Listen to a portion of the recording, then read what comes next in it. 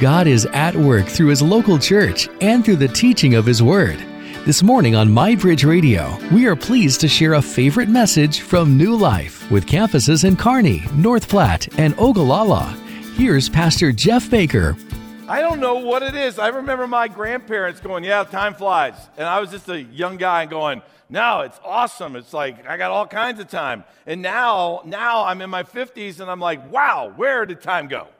Where did it go? How did I got to start shopping for Christmas like in February or I'll miss it. So I just got to get on it. But what I am asking is I'm asking for a favor, okay?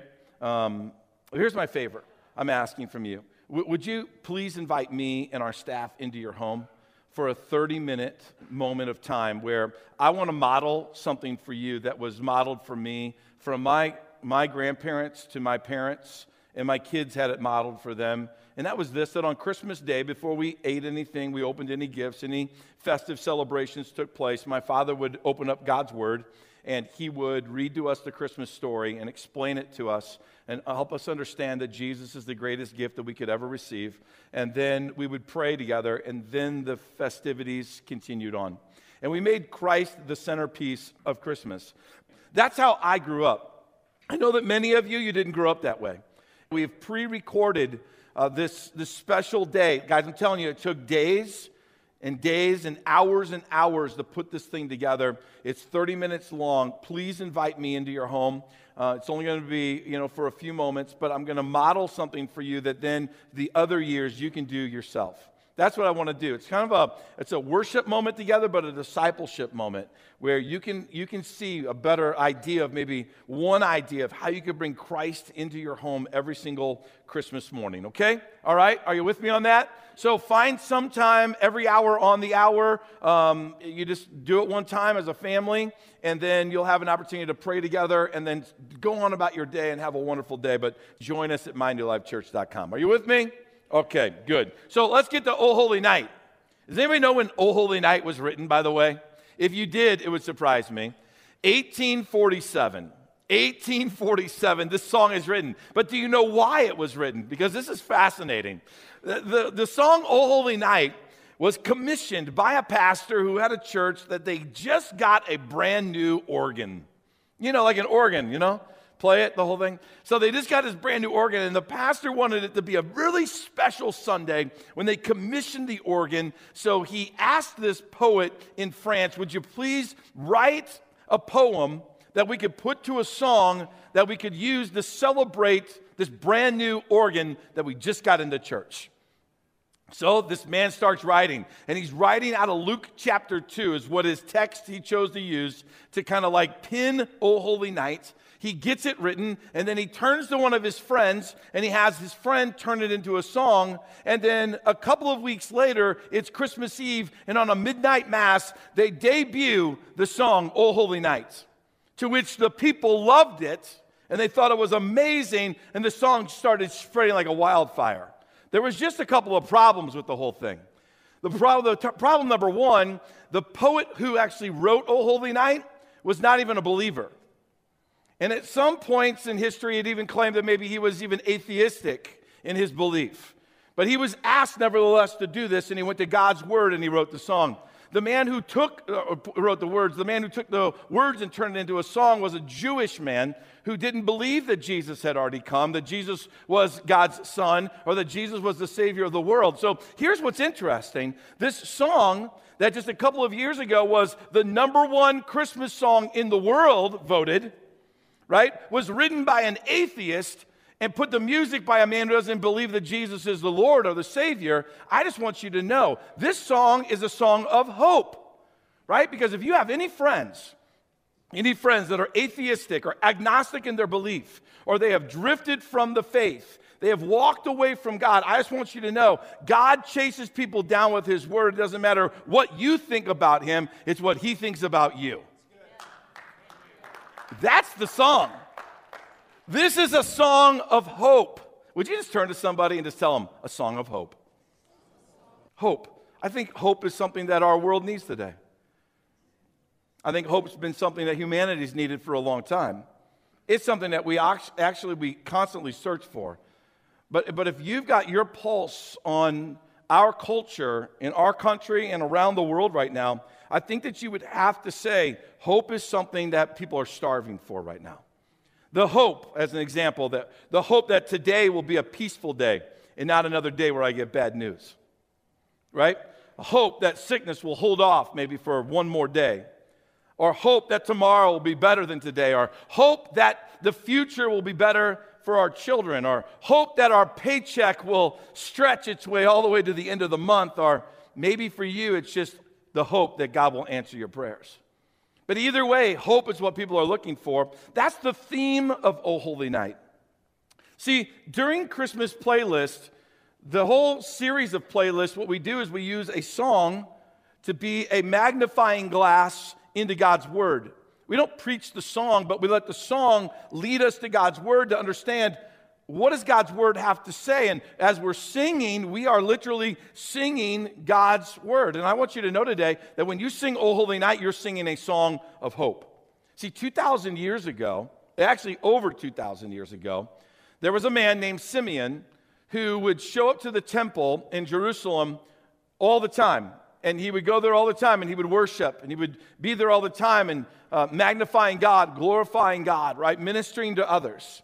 And Simeon was a man who was getting much older in his age, and he was holding on to a piece of hope. This piece of hope he was holding on to was this message that God had spoke to his heart, that Simeon, you're not going to die. Okay, you're not going to die until you see the Messiah, the Savior of the world. Until you see him, Simeon, you're going to be alive. And Simeon was holding on to that kind of hope. It talks about him in Luke chapter 2, verses 25 through 32. Here's what it says. That at that time, there was a man in Jerusalem named Simeon. He was righteous and devout and was eagerly waiting for the Messiah to come and rescue Israel, to bring hope to Israel. The Holy Spirit was upon him, that's important, and had revealed to him that he would not die until he had seen the Lord's Messiah, the Savior of the world. That day, the Spirit led him to the temple. How cool is that? How cool is it, guys? How good does it feel when you know you're being led by the Spirit? It's a good moment. He knew that day something leapt inside of him. Something moved inside of his heart, and he was like, I've got to get to the temple. I recognize the Holy Spirit's telling me to get there. So when Mary and Joseph came to present the baby Jesus, right, to the Lord, as the law required, what did Simeon do? Simeon was there.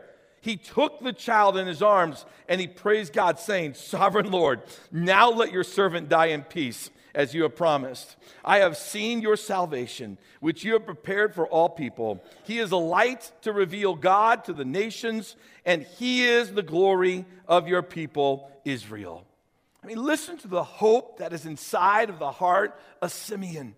He was eagerly waiting for Jesus to come and rescue his nation and the world, by the way. He woke up every single day thinking to himself, I'm getting really old. It's getting harder to get out of bed every single day.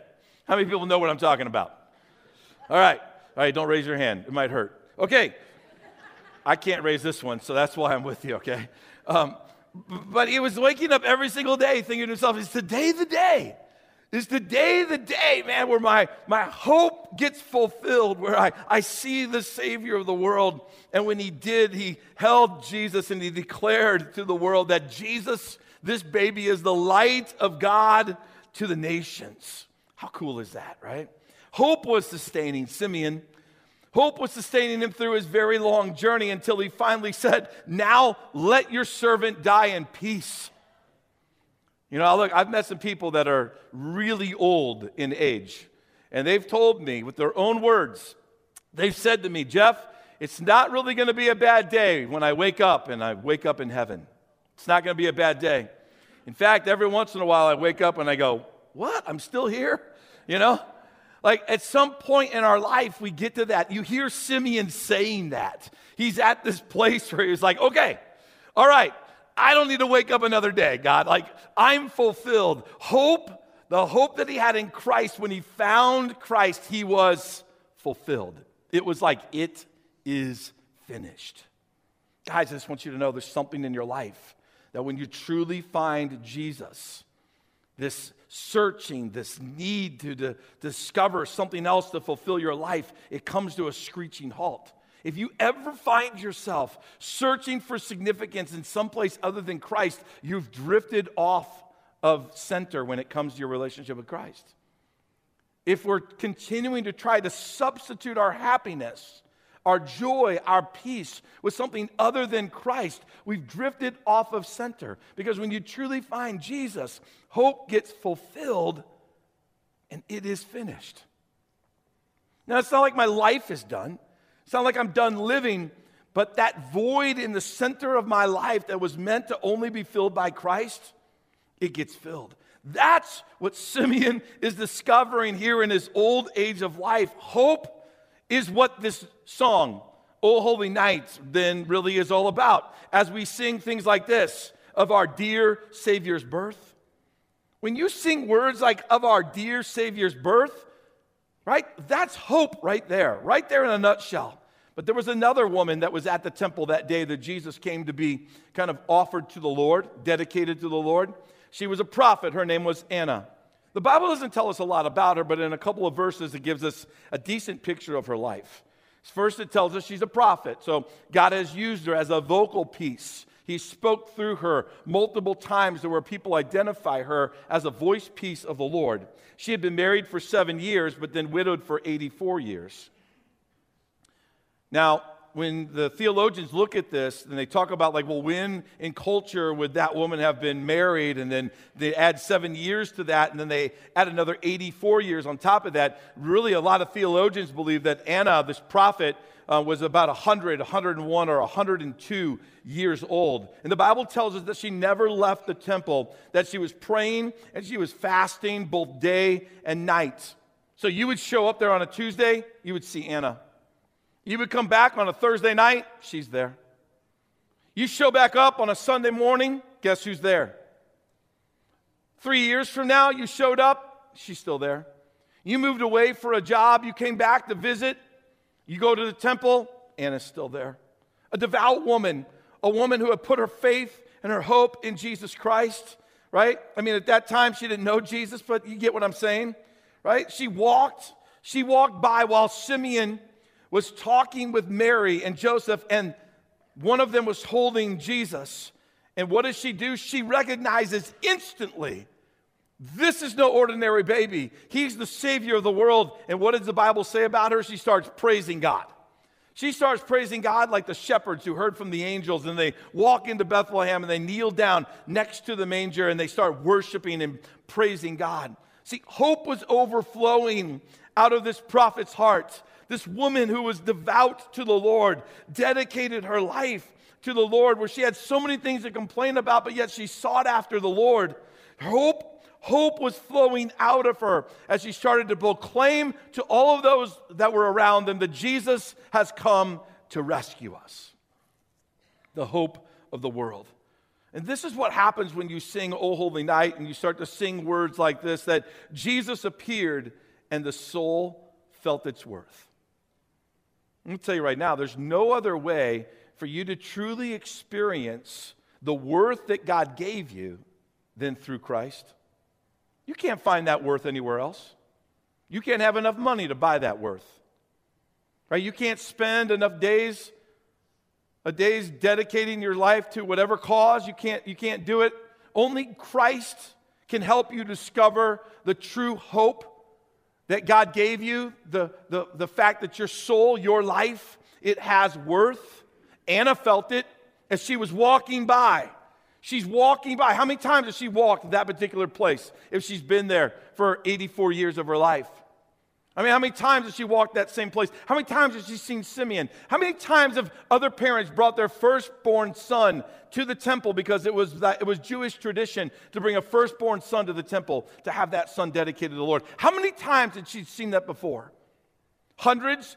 Thousands? Yes, thousands. But this time it was different because as she was walking by, all of a sudden her soul felt worth. And she recognized this is no ordinary baby. He is the hope of the world. See, look, church, when your soul starts to feel worth because Christ is at the center, what is that called? Hope. When you finally start to discover That your life isn't meant just for what you're doing, running around Monday through Friday, trying to get business done and trying to get life done and, racing people all over the place and all of the agendas and the meetings and things after thing after thing after thing. When it all ceases for a moment, you find out that your worth really is found in Christ. And when that happens, guess what soars in your heart? Hope.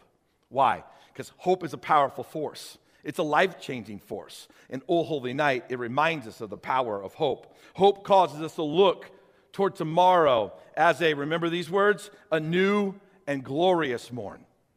That's what hope does.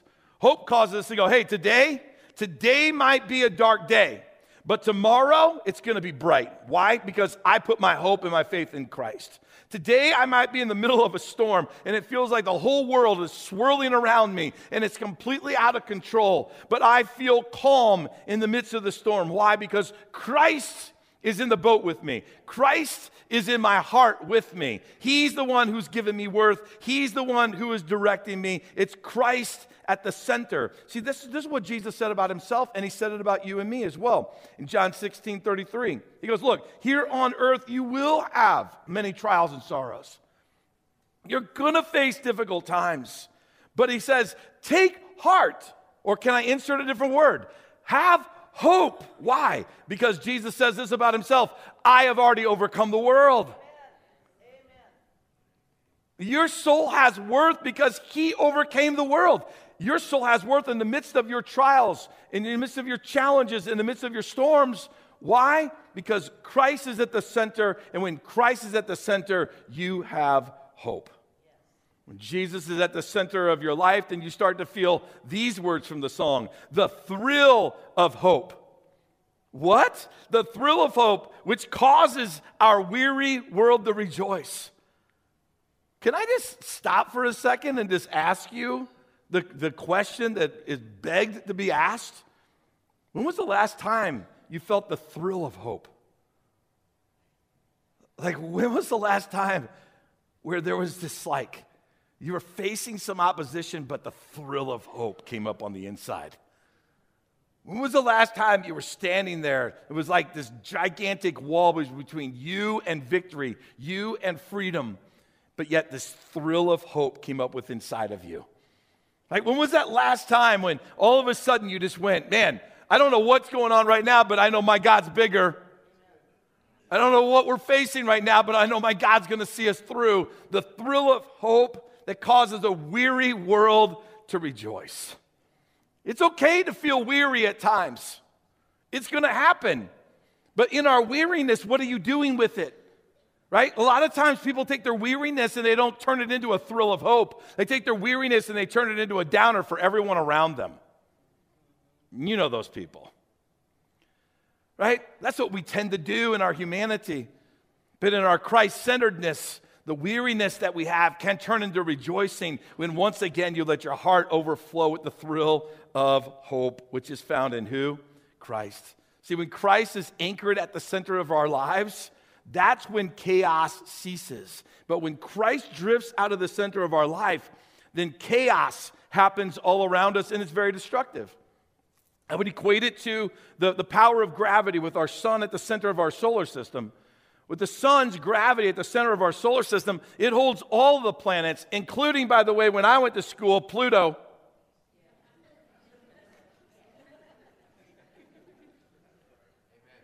Come on, somebody. Thank you. Thank you. I was just waiting for that moment, all right?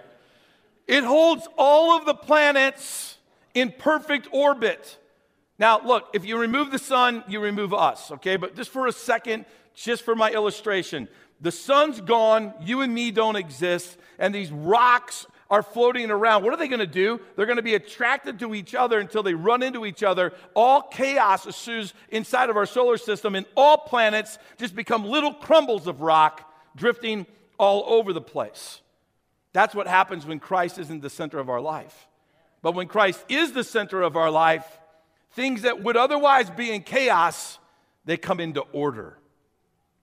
Do you need more order in your life? Right? You're looking for more order. You're looking for some of the chaos to go down in order to go up?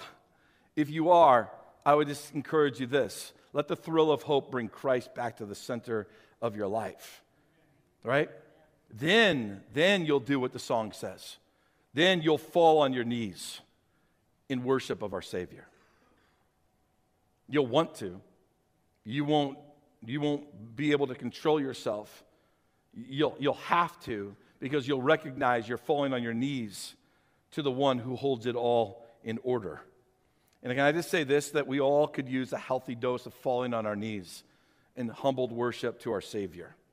Philippians chapter 2, verses 9 through 11 tells us that God did this. God elevated him, being Christ, to the place of highest honor, and he gave him the name above all other names, that at the name of Jesus every knee should bow, in heaven and on earth and under the earth, and every tongue declare that Jesus Christ is Lord.